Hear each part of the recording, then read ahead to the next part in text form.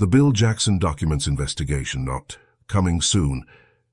In Season 4, Episode 1, Going for Broke, on the Curse of Oak Island, 3 documents were introduced by researcher Zena that would change the landscape of the Oak Island mystery. These documents were part of a collection belonging to Bill Jackson. Compendium Investigations will begin a new series called The Bill Jackson Documents Investigation.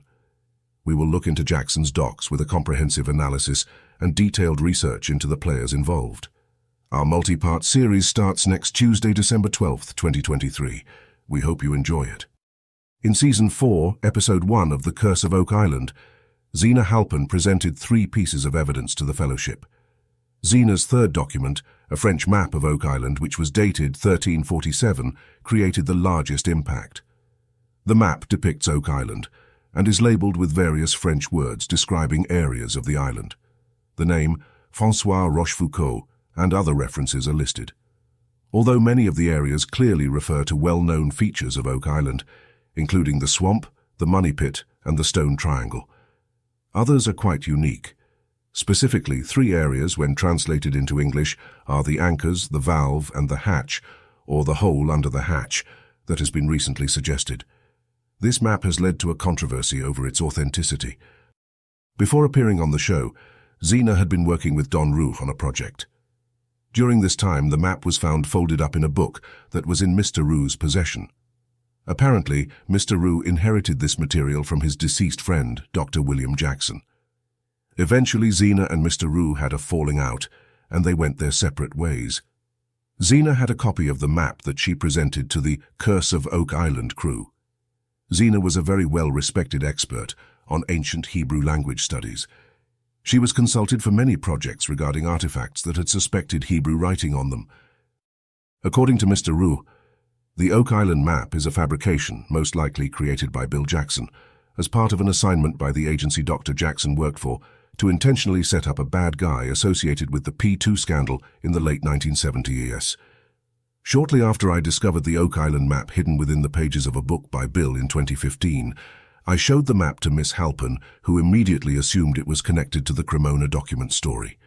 At the time, even I was unclear of the map's association to anything, until I recently found the letter below in my voluminous records that put the Oak Island map into proper context.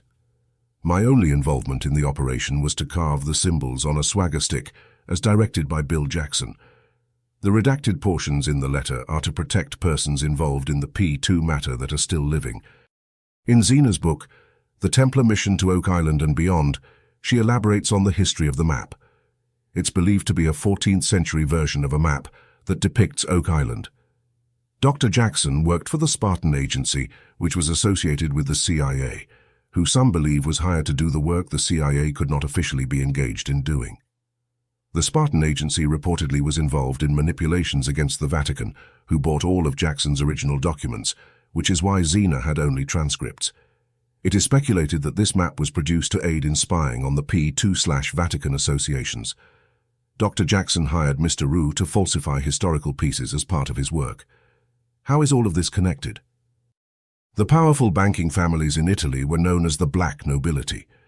The Black Nobility benefited from family connections to the Vatican. The Black Nobility is closely associated with the Knights of Malta, once known as the Knights Hospitaller. The Black Nobility became very powerful and had houses in Italy, France, Portugal, and England. Milan was established as the international banking headquarters for the Black Nobility. This included the Banco Ambrosiano, which was the main shareholder of the Vatican Bank before they collapsed in 1982 as the biggest banking scandal in Italian history. The last chairman of Banco Ambrosiano was Roberto Calvi, also known as God's Banker.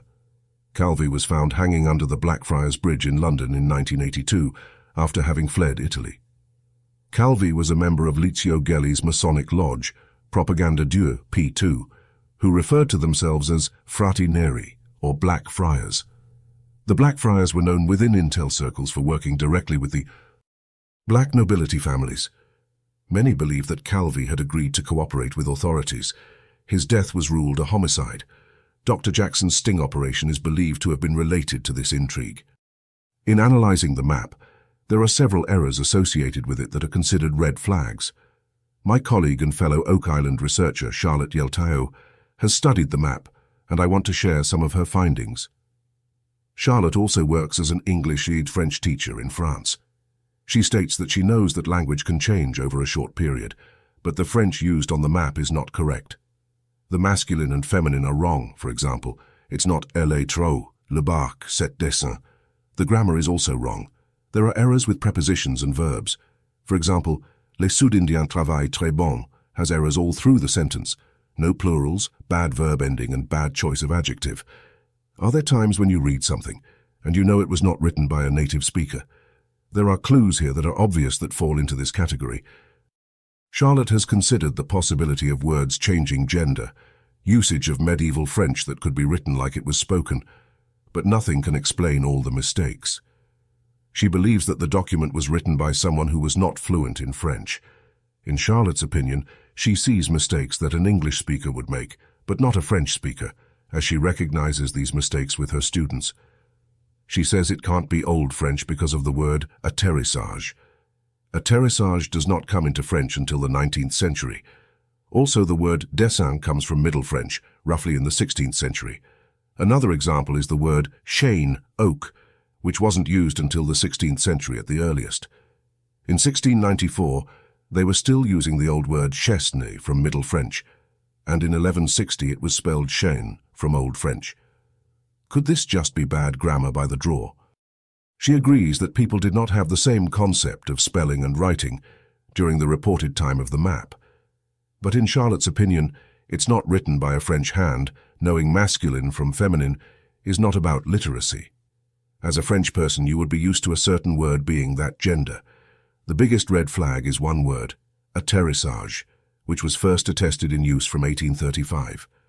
Charlotte agrees that the person who made the map knew details about the island and had a reason to make a map with correct locations, keeping in mind that they were trying to make it look French and look older than it actually is.